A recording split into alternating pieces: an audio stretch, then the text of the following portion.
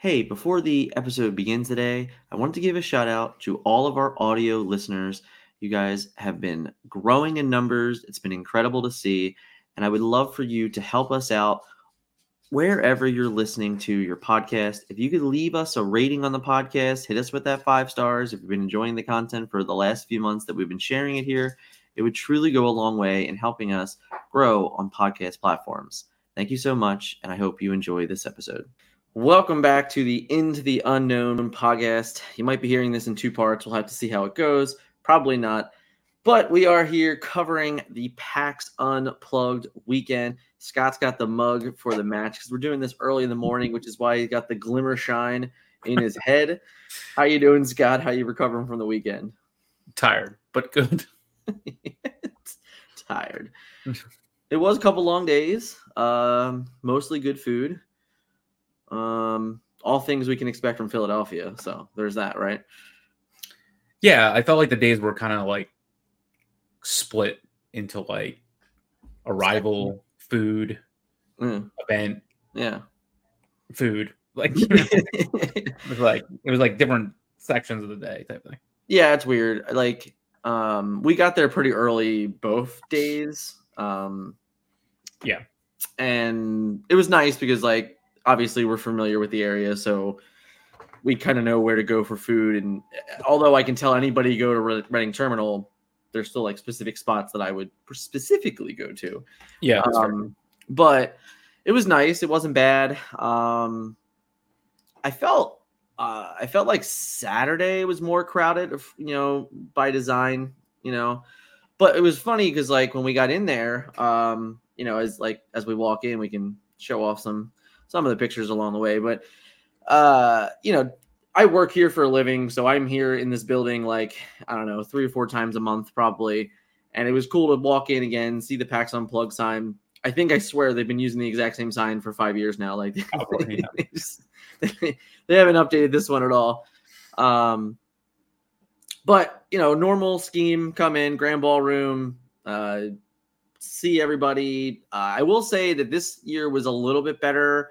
I really do like that the entrance was in the Grand Ballroom area, as aside from the last few years where it's been like all the way up on 15th Street and everyone has to stand outside and go through this little ass line and then make their way through badge. Like this is like a way better scenario for this. So I'm glad they went back to this. I know I went Thursday night to pick up my badges, but realistically I just didn't have to because there was nobody in line to get badges on Friday morning, ironically. Yeah. So all in all, I think it was very nicely done by PAX. Everything, pretty flawless. And then, of course, we were like, we got to get to this portion of it. I'll skate through a little bit here. So this is the line for the queue. We ended up being the last people in the quote official queue line. Yeah, which was the ironic exact opposite of Gen Con, but that's fine. I mean, I got pretty far to the back when it was all said and done at Gen Con. Yeah, fair. But this was nice because we knew about it leading into there was going to be a queue line. It was actually officially on the map of PAX Unplugged. And to kind of give people an understanding is this was in front of Hall Room C. So there's Hall Rooms A through E, and this is basically dead center of all those things. And you walk in, and there was just either the gigantic queue line for the hall, like for the exhibit hall on the left, right to this, and then this was connected, but on the right, and it was just 2 little lines that ended up being 3 or 3.5, I think. Yeah. So, but it was nice because we got in this line, like 9:25-ish or something like that. Yeah, sounds about right. Yeah, so it was something like that, and then we were probably out of it by 10:30. Oh yeah. I mean, well, so the hall didn't officially open until 10. Yeah. So, but I think from where we were till we got product, it was probably about 45 minutes. Yeah, that's fair. So, all in all, that was great. Huge shout out to Ravensburger for pulling that one off. I actually had a really long conversation with the events manager. I believe her name was Melissa. This was Friday night after the Starter Deck tournament, and she came over and she was discussing like the differences between Gen Con and here and how like She really wanted to make sure we had our own queue system, had our own lines, and that all went really well. She also had, I guess, a lot to do with where product was being stationed. So on Friday, there was no product like near the gaming area, which I think that on Saturday and Sunday, they ended up changing that. I know it was definitely there Sunday. I didn't actually check on Saturday. Saturday, I saw starter decks. I don't remember seeing boosters though. I think they definitely had the playmats and the deck boxes as well. Sure. And on Sunday they did have boosters, but it was like a limited amount of them. But it was still cool to see like that even kind of grow over the weekend of understanding like, well, if people come here for the learn to play, you may as well give them the opportunity to go buy a starter deck, right? Yeah. So because they weren't like far apart, like the booth and the gaming area, but it was enough for someone to like change their mind, right? Like if kind of like one of those like fresh things. It's like, hey, I'm right here. So if I'm right here and I have the ability to go buy it right now, that's the perfect opportunity than letting them walk away from the store. Yeah, agreed. So, any more touches on, obviously we're the first portion here is kind of like the reason, right? So we this is a little tidbit into it here, but Scott and I live in Philadelphia, so it was kind of a no-brainer to go to PAX Unplugged, especially right after Ravensburger announced they were going to be there. It was definitely a no-brainer. As competitive players, we would have had to make a decision if we wanted to go to GalaxyCon had Ravensburger not been here, which could have happened. Don't know. We'll never know because Ravensburger ended up here. But let's go back to this wonderful photo that Scott took on Friday morning of the landmark amount of booster boxes. Scott, so let's give me the rundown of the Ravensburger booth this weekend. So that's half of it. So there's like, imagine that times 2 with, I think it was 3 people in front of each one of them selling you products. So that's why the line went pretty fast. Yeah, I think it was 6 people, was it 2 or 3? I don't even know. I think it was 6. Yeah, 6 again, with like, iPads with point of sale systems and everything like that was completely tied to everything. So, and there was a small little line, and then you would wait like outside the complete booth until you got into that little line. So you weren't like crowded at all once you were like in that carpeted area or anything like that. And they had everything for sale there, both Lorcana and I guess like whatever else was on their list in terms of like. I will say that by Sunday there was much more other Ravensburger stuff than just this. Oh. They very clearly knew that Friday and likely Saturday, this is exactly what was going to be expected of most people coming into the booth to buy product. But on Sunday, there was like all the villainous games. There was puzzles. It was like very differentiated. Okay. So, it was great. I mean, like they would pull out you could buy up to 5 boxes, and it didn't make a dent in that picture whatsoever. So, right. So to correct, on Friday they did announce that there was a limit. I actually have my badge. So my badge, just like Gen Con, did get cut. You can see a little corner here get snipped. Scott didn't again. But didn't matter. In the end, they ended up Friday night.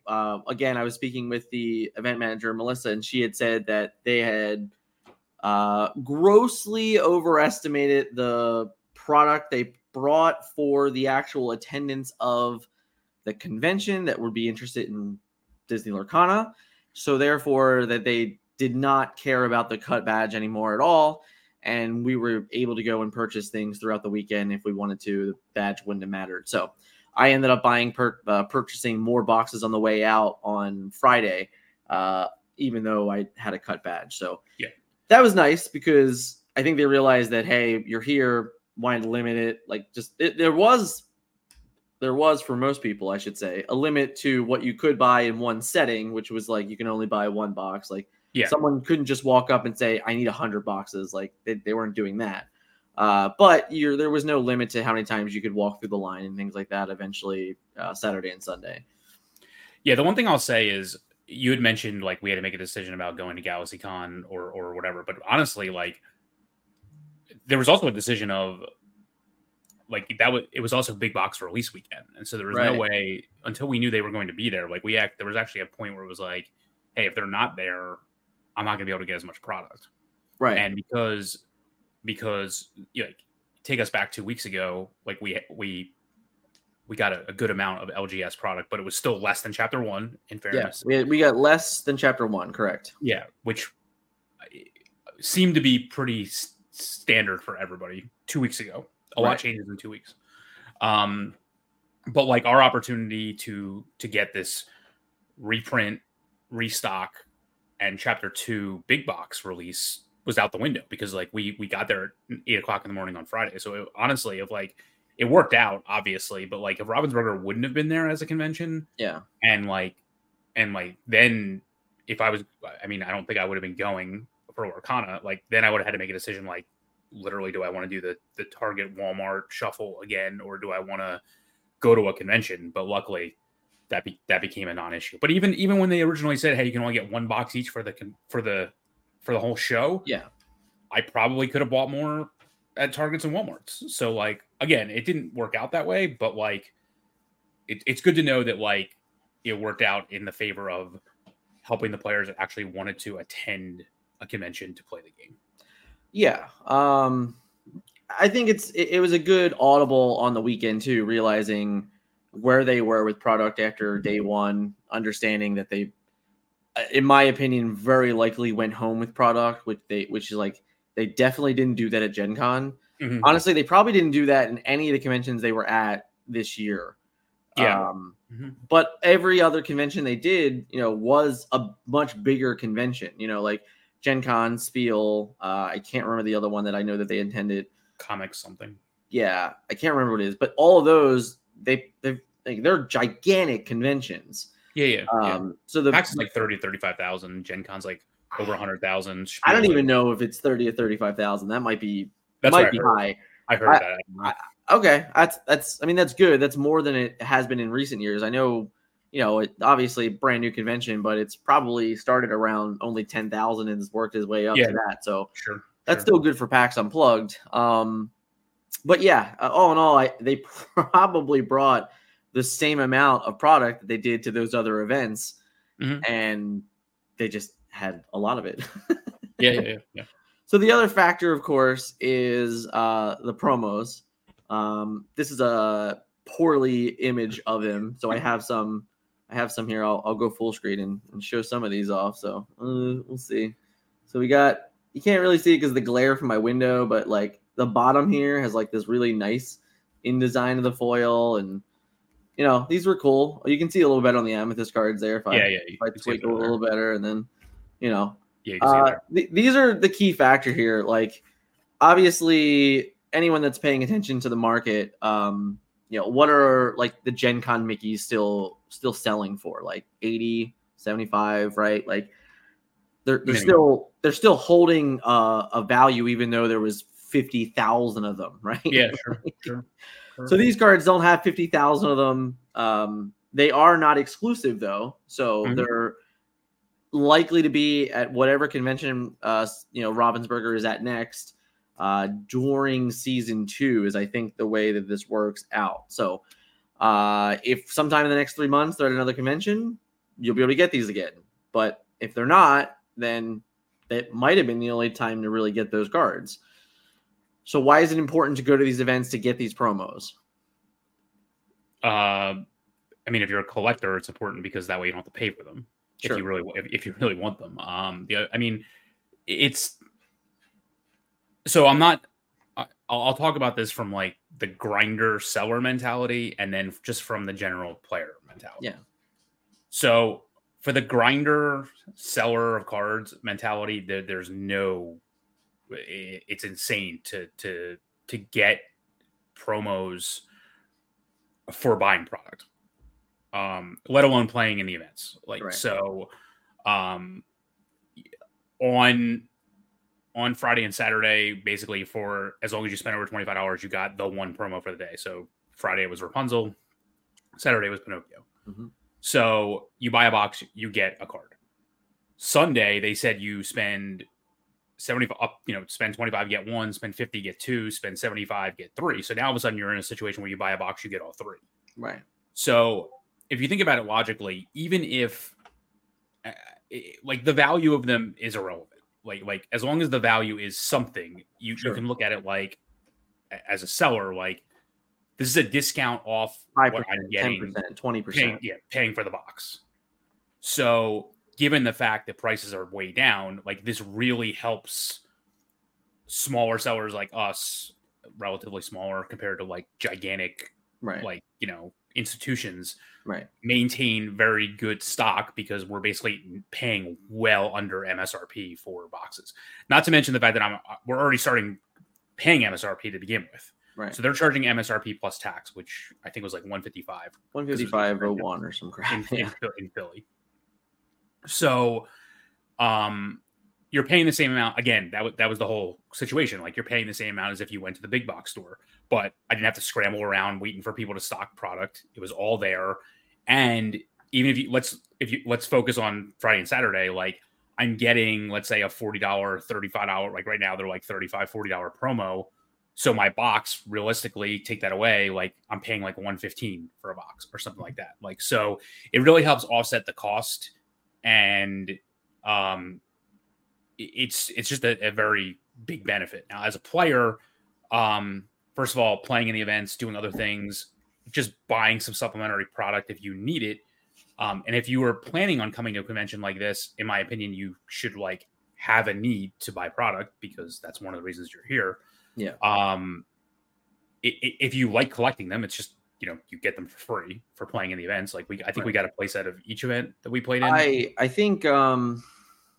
I think it might have been 2 play sets, honestly. So I think if you got one for playing, and then I think we got one, like if you were still in the event in the later rounds, they were just coming around and they dropped promos, they dropped packs, things like that. So like through the event, pretty much like the latter end of the events, they were just kind of like putting product or prizes or promos, whatever, like every round, to each player that was still hanging out.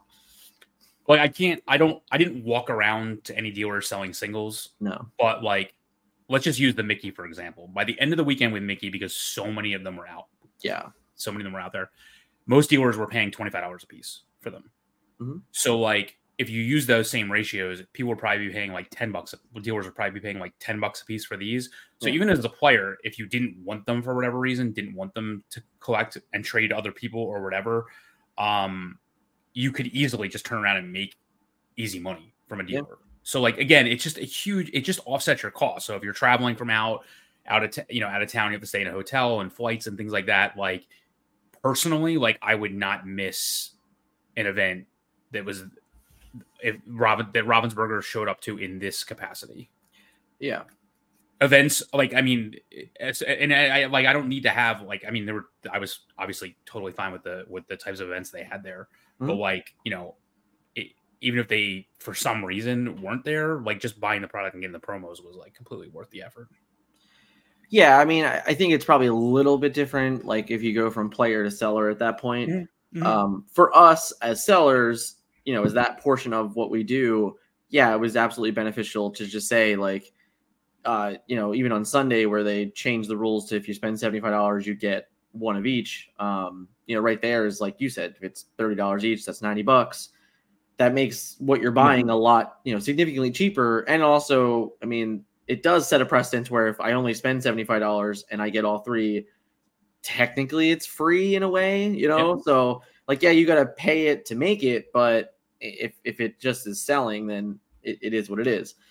So it's definitely beneficial as a seller. As a player, I think I would still need to have events, there has to be like, I look at it like if I was successful in the events as I was, I believe Friday's event was $30. So if I got, one of each of these promos for playing, technically that event was free, whether or not I won or lost. Oh yeah. So, sure. Just in that mindset of like, I can take these 3 promos to the vendor in the hall and give them for $30. Like, at least I can look at it that way. Like, oh, I played my event. I didn't do well, but I still like made my money back on just that event.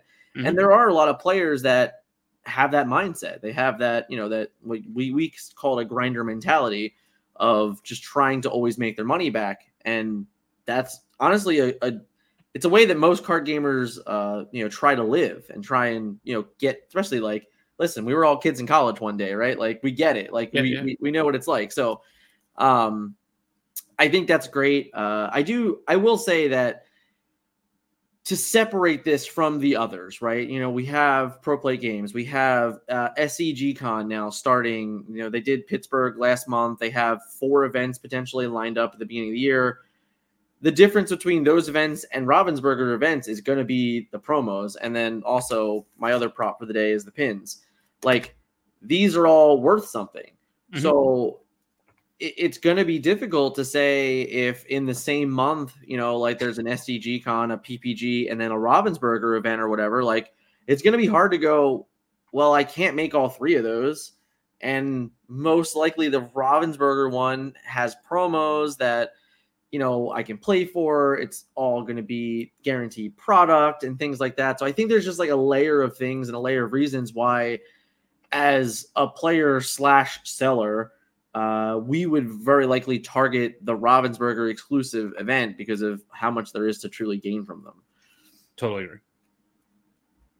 Speaking of things to gain, Scott,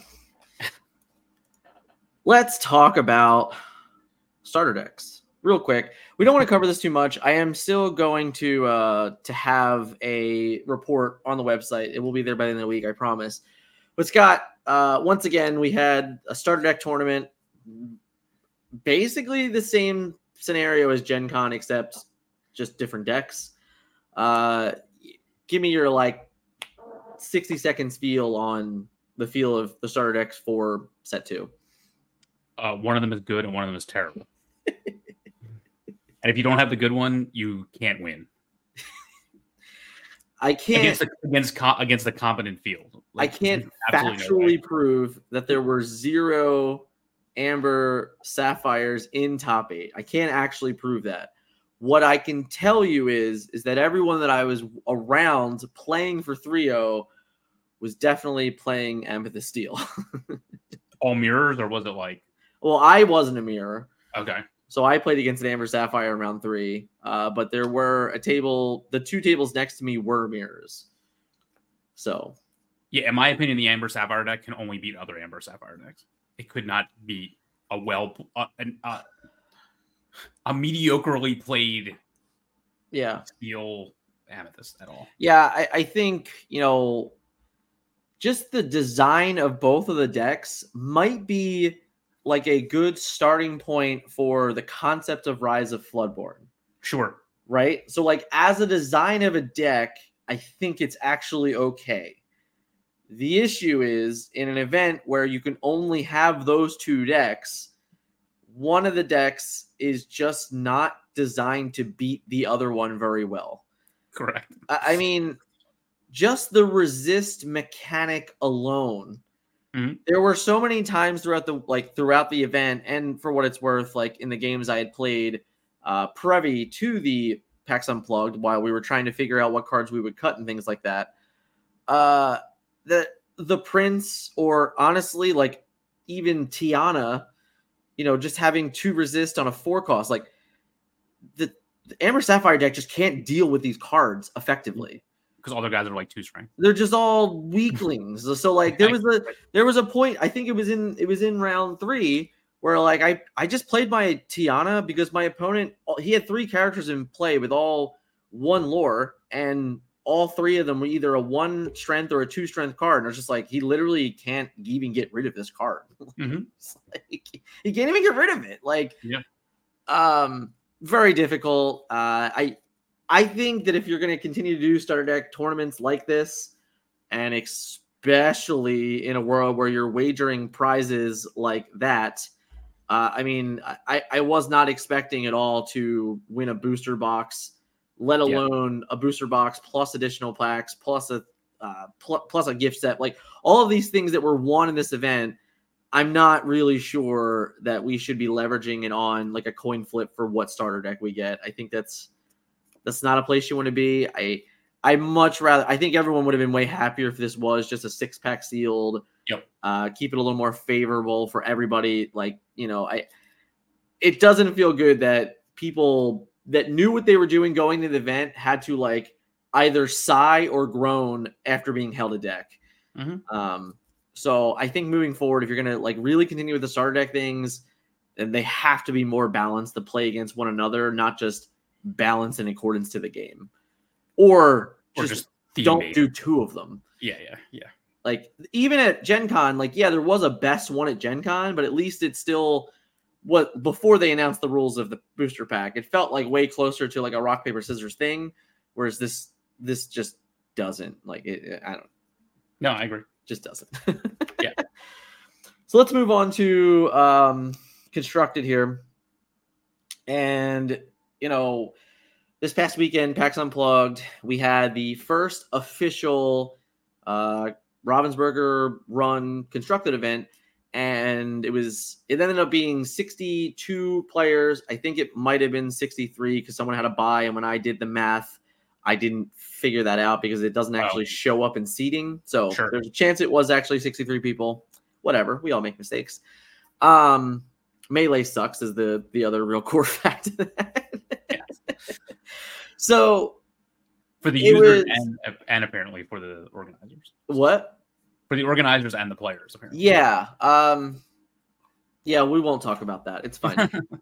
They know what was wrong. They're going to work to fix it. That's good enough for me. I spoke enough to them about it all weekend, so I have faith that hopefully it gets fixed next time. It was though indeed in fact the official first event. So with that being said, it was a best of 1, and this has been a topic honestly that we really haven't engaged with on Facebook because I was too busy either playing in the event or just trying to do my best due diligence to cover it to the best of my ability. And it wasn't really worth it trying to get in some keyboard warrior argument about it. Sure. And I'm just being blunt. Like I do, this happens every once in a while, but let's have a real discussion here about the pros and cons of the best of 1 format. So what is like a pro of best of 1? It goes faster. Sure. Yeah. And I mean, it's still pretty representative of what is going to happen. There's no sideboards in this game. Right. So really all you're doing is saying that I don't care. Like you could play best of 5, you could play best of 7. I could care less. Like all you're really doing is saying I'm minimizing the chances of me getting a bad hand and that ruining my entire match. Mm-hmm. As opposed to like whatever. But like when you have a game that has, you can mulligan up to 7 cards and you wouldn't want to mulligan. A lot of times, like that's not what you want to do. Like you actually want to mulligan like as efficiently as possible. Right. So like if I'm going to keep these 2 key cards and I'm going to mulligan 5 because just to try to get them better, like they could have been playable, could have been ink, whatever. But like the mulligan rules of Lorcana are so advantageous to a player that has like the right mentality as to like and the right deck to use it. Right. That in my opinion, like really a best of 3 is 3 individual games that you have to win 2 of, but like it doesn't really matter because all you really are in games 2 and 3 is now I know my opponent's deck, so I can mulligan better. Mm-hmm. But in reality, like I can't rebuild my deck. I can't slide new cards in from a sideboard perspective. So to me, it doesn't really matter. The only thing I will say is that I just wish if you're going to do best of 1 and I don't like the reason they did best of 1 here is for spacing and timing concerns, in my opinion. That was pretty much the only reason because Ravensburg itself had a play area and they were doing all their events there, whether it was Lorcana or whether it was puzzles, whether it was like whatever painting, whatever else I don't know. I watched several don't know what else they puzzle tournaments, man. All right. The special event they were having. So like they only had so much space. Right. So let's leave that on the side because that's a different conversation as to like whether that should happen or not is another story. Yeah. But the only thing I wish they would have done is if you're going to do best of 1, you need to do Swiss +2. So you just need to have more rounds. But because the reason they did this was for time, we're not going to add more. They're not going to add more rounds. Like we got done the finals. Like we had reservations at 7:45, and I think we were done by 5:30. The overall event, I want to say. I thought it was closer to 6:30, but I could be wrong. But that's like taking a break for. Oh, that's right. There was a 45-minute break for the topic. Right. Yeah, there was that too. And moving the finals to a different location, like not right. Room. They were already shuffled up and playing. I was like, where the hell did they go? Right. So, so that being said, like you could get rid of some of those other times there. But, the thing about Swiss Plus 2 is that, like, if you're playing one, it doesn't matter to me. Like, all you're really doing is eliminating chances. Like, what wound up happening in this event was that it was a clean cut where you either had to be 4-0 to go 4-0-2, or you had to be 5-1, like 5-1 at the end, clean cut. So no X2s made it. So it was essentially double elimination, which it winds up being a lot anyway. So if you did Swiss Plus 2, which in this situation would have been, instead of having 6 rounds, you would have had 8 rounds. Right. Then, like, you wouldn't have just been able to draw in when you were 4-0. You eliminate the draws at 4-0. Right. And, like, I have to run the math. I think there's a world where you could attempt.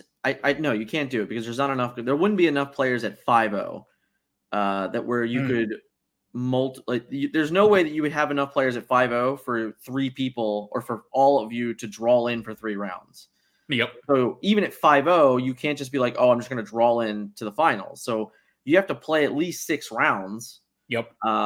Before you can start drawing. And at that point, don't get me wrong, I think that if intentional draws are in the game, that's what happens. I believe WoW didn't have intentional draws. No. So I think that's why, like, there was never really a problem, or I guess if you want to call it a problem, like whatever you want to call it, doesn't matter to me.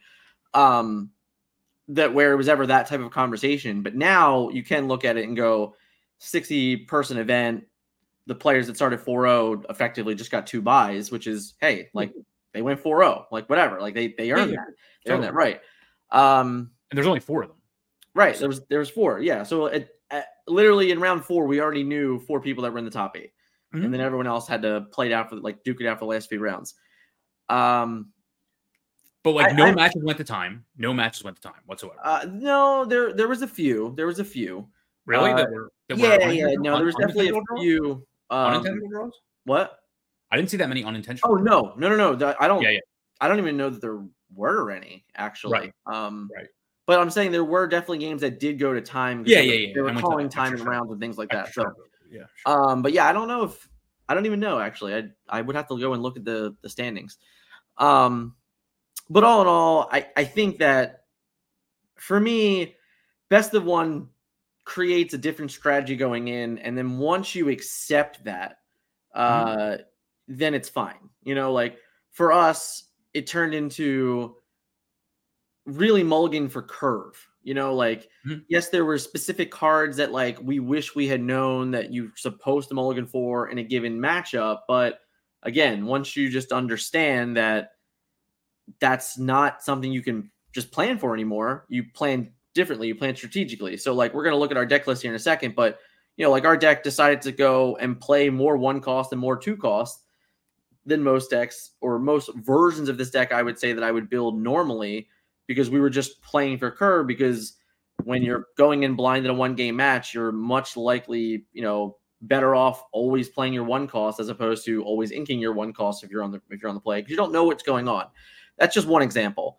The other thing it does is that to me, it's always going to make your deck building a little bit different across the board, whether or not you decide to give up on certain matchups because in a best of one, right. You're just less likely to even attempt. All those things go into it.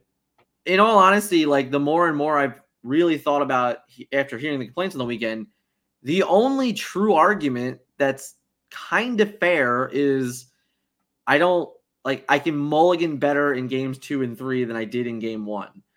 And while that's true and it's fair, I'd still argue that if the secondary complaint is, well, I lost the die roll, so I lost the match, the amount of times that's going to change because you played a third game is like, what, 10%, 15%? Like what is, like, how high is that number truly to say, like, that's the horse I'm going to ride out on? And I think that's my bigger deal here. Like, information is great. And that's the key factor here, is that information is the most important. Making the better educated mulligan is the most important. But if we're talking about die rolls, then that's less likely to do with the best of one than it is to do with just the format and game itself. So, like, for all I care, you're just saving me 20 minutes. Like if the whole game is based on a die roll anyway, then I don't need to play 3 games. And I'm not even, for what it's worth, I'm not saying that it is based on a die roll, and I'm going to refute it in a moment here. But the point is that if that's the hill you're going to die on, then you're going to die on in game 3 when you win game 2 on the play and then lose on game 3 on the draw anyway. So best of 1, again, is saving you 20, 25 minutes. That's where I'm at. I've always been comfortable with best of 1 in a game that doesn't have a sideboard. I do believe the events will run exponentially faster. 30-minute time round. 30 minutes to play 1 game is honestly, in this metagame, way more than enough. Mm-hmm. I had played 4 mirror matches on the day that were control mirror matches, whatever. And I think I had 10 to 15 minutes in every round to do whatever I wanted to do. Yep. So there was never a time where I was sitting at the end of the game going, oh man, I can't believe that this is going to go to time. Like it's not going to happen. So I'm totally fine with best of 1. And like you, best of 1 plus, Swiss +2. Great. That would be ideal. It would solve everything and it would make events run a lot faster. You'd have a lot more time at the end of the day to do crap that you want at the conventions you're attending, all of those things. So I'm all for it. So let's talk about our deck. Sure. All right. So this is the top 8 deck from PAX Unplugged. Scott, you and I played the exact same list except for the 1-cost characters. And for everyone at home wondering, why did you guys do that? Well, I like Olaf because he likes warm hugs. And we have only had 4 foil Olafs. So I took all of them. And Scott played 4 foil Minnie Mouse. That's the only reason. There's no other reason aside from that. Everything else is completely cut dry. Scott, tell me about the list and what you really enjoyed and why we chose this one. It's pretty standard Ruby Amethyst bounce control. It's a lot less aggressive than some versions that I've seen that are out there. I mean, you can basically take 10 to 15 cards and change it around, and you'll get a completely different deck. You'll see versions that are like 4-ofs, etc. I like to play a lot of variety in my games in general, explicitly with the amount of draw power that this deck can have. Yeah. So you have Merlin Rabbit, who's insane draw power. You have Friends on the Other Side, insane draw power, and basically you have bounce, and the bounce is also draw power. Yeah, because a lot of times what happens is, like, if you're playing a 1-drop and then you play that snake on 2, that 1-drop is probably never coming back into the playing field again. So you basically just drew a card which you're going to be able to ink. So the quote downside of Mana Mim Snake and Mana Mim Fox are just non-existent. The Fox is an extra power compared to Rafiki and is inkable, just nuts. And again, like, allows you to reuse a lot of your cards.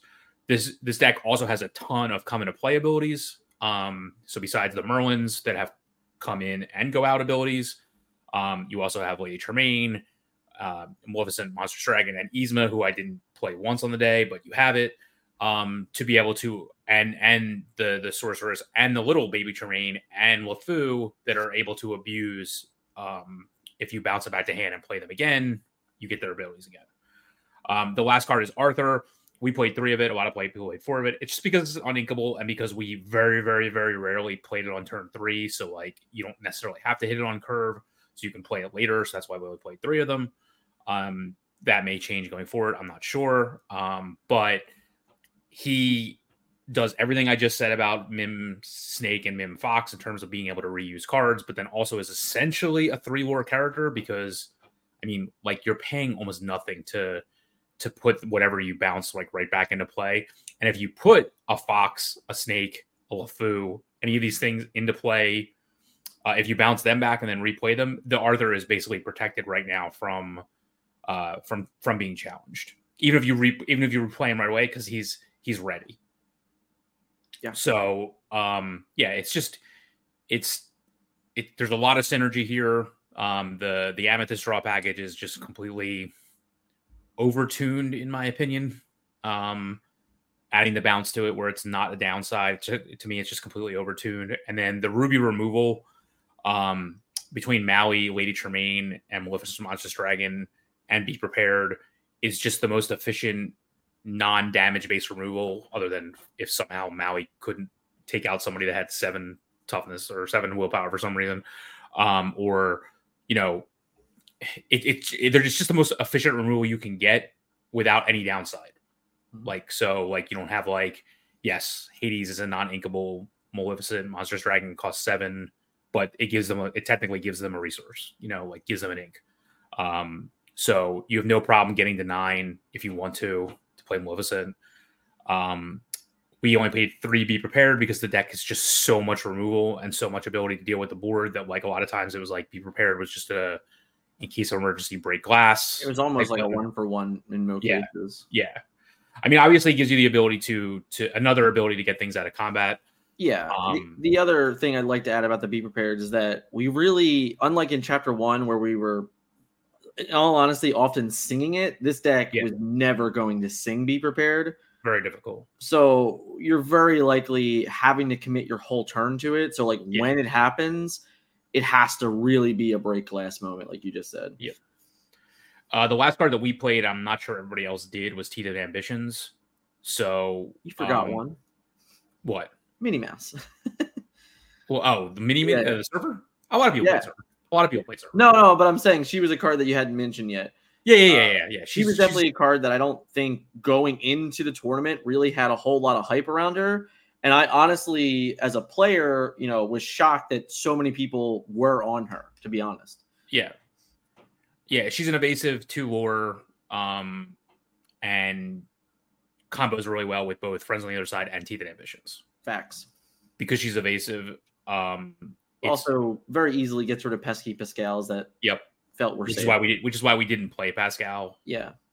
Because he could not be Teeth and Ambition. That's why he played extra 1/3. Teeth and Ambitions. He couldn't. Well, he can be Teethed. He can be Let the Storm Rage On. He can be Strength of a Raging Fire. All those things. We went with 1/3s because we felt that they had the best chance to still be there when we need to bounce cards for Snake or Fox, or to use our own Teeth and Ambitions 2 damage on them. Sure. Yeah. That too.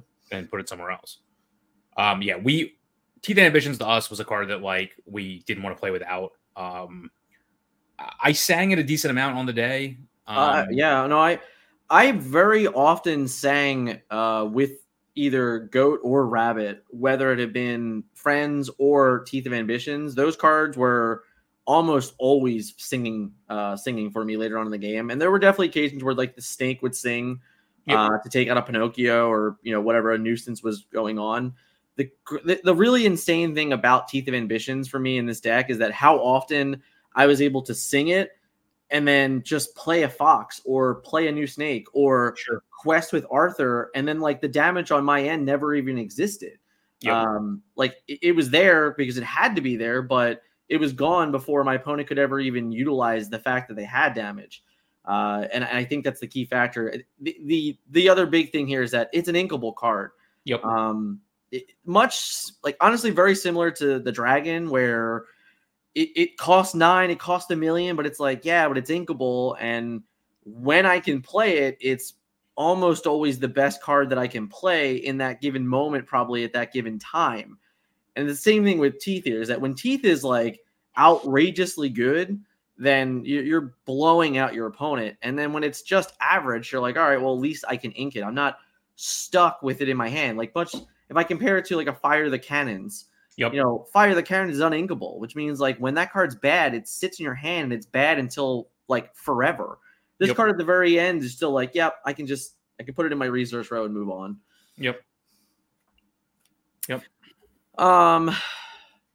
In all honesty, for me as a player playing this deck all weekend, the one card that everyone was very shocked, I would say not everyone, but most players were very shocked about, the Little Tremaine. What did she do for us in this deck?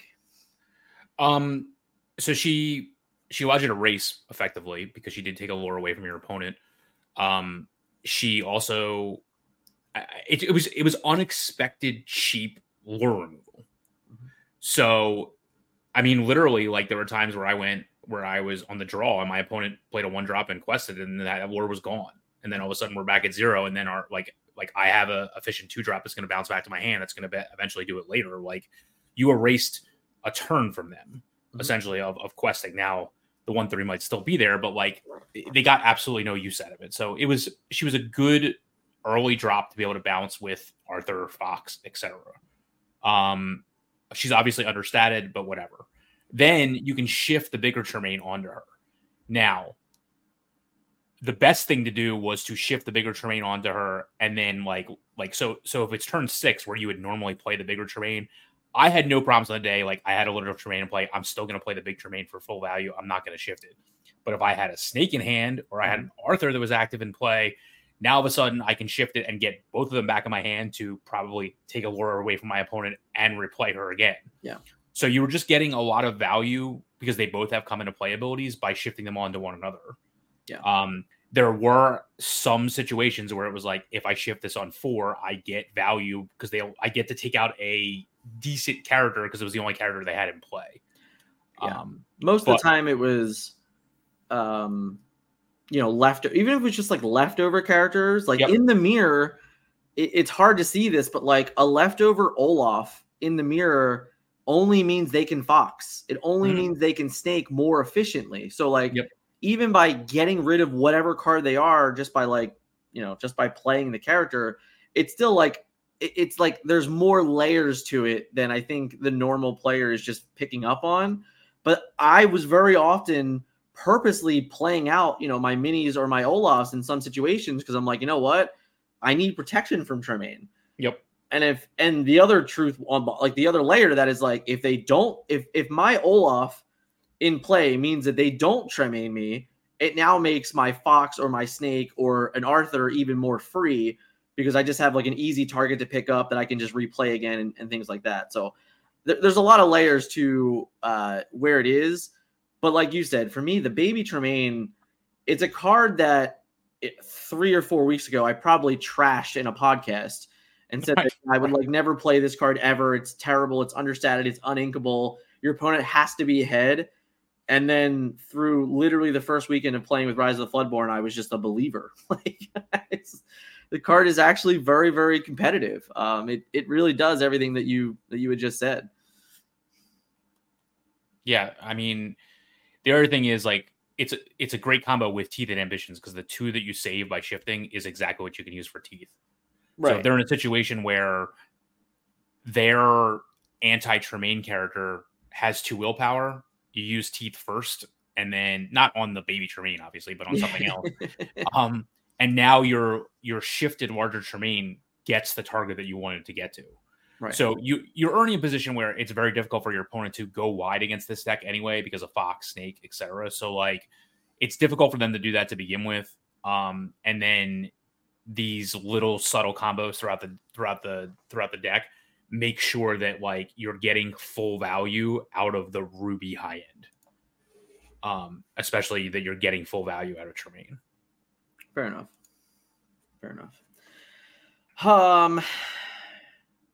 Any last things about the deck? I mean, there's things I would change going forward, but I still think it's pound for pound, in my opinion, still the best deck in the metagame. It does so much and really leverages the strengths of your deck, knowing how to play it. Gives you the ability to replay a lot of powerful cards throughout it. Like every time you look up, like you have 7 cards in your hand and like you still have a board and things like that. Like this is things you could not do in Chapter 1. Right.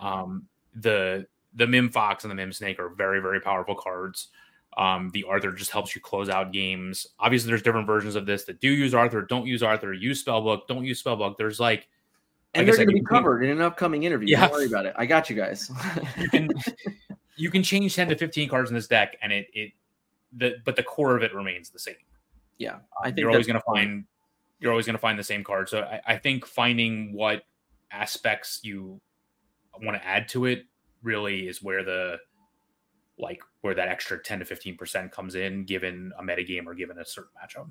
Yeah, I feel like in an upcoming podcast, we're going to have a very large conversation about the Amethyst Core package from Rise of the Floodborn and its actual overall effect on the metagame.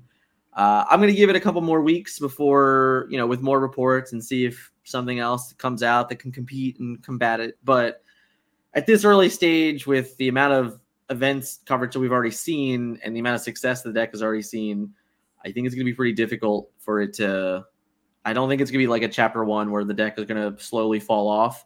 I'm more scared that the deck is only going to grow in numbers, in all honesty. So we'll have to see what players kind of go about to decide that. But again, if you haven't, we're always discussing it. Yeah. So let's just talk about the end of the events. Of course, for us, for anyone that doesn't know Scott and I from other games, it's basically impossible for Scott and I not to play at an important part of the tournament. I wish we would just get it out of the way in round 1 and be done with it. But no, we're never ever both allowed to make top 8s in events. Not allowed. So we had to play. Is what it is. I've just grown accustomed to it at this point.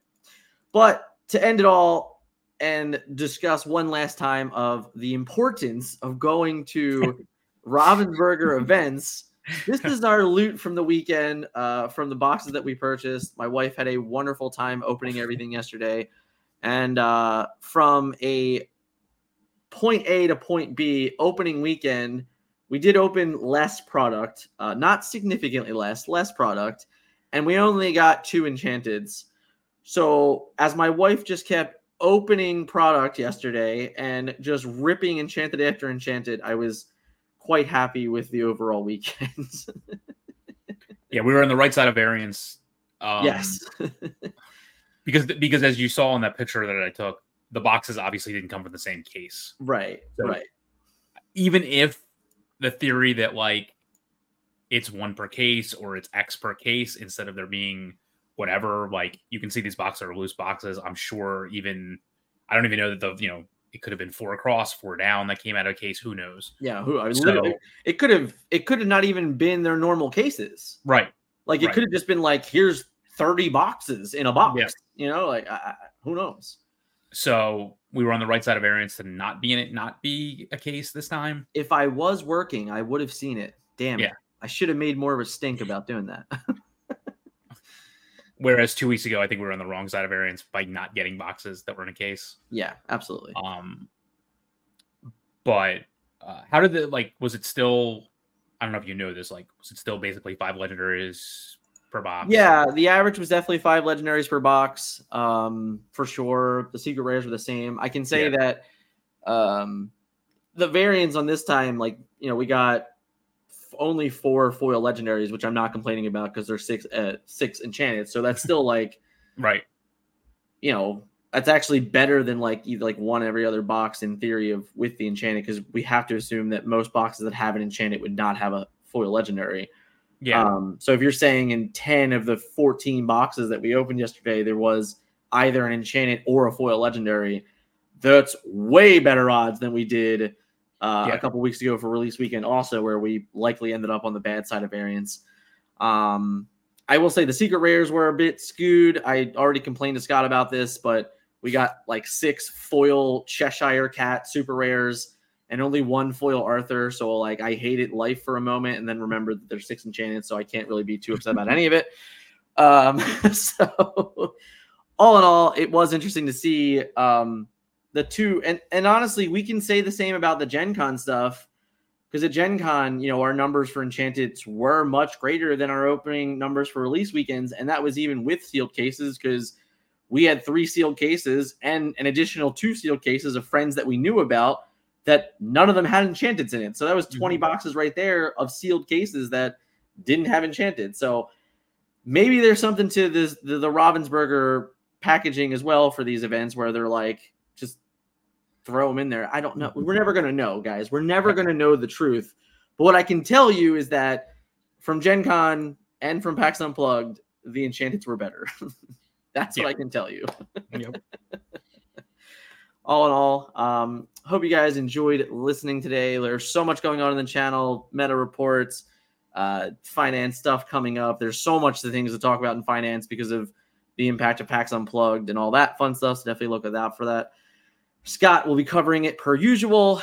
I have interviews with the 3rd place finisher and the winner of PAX Unplugged, and maybe even someone from GalaxyCon as well. Lots to be had on the channel. Hit us up in the comments. Let us know if you enjoyed this. And of course, as always, smash that like button. See you guys in the next one. See you next time.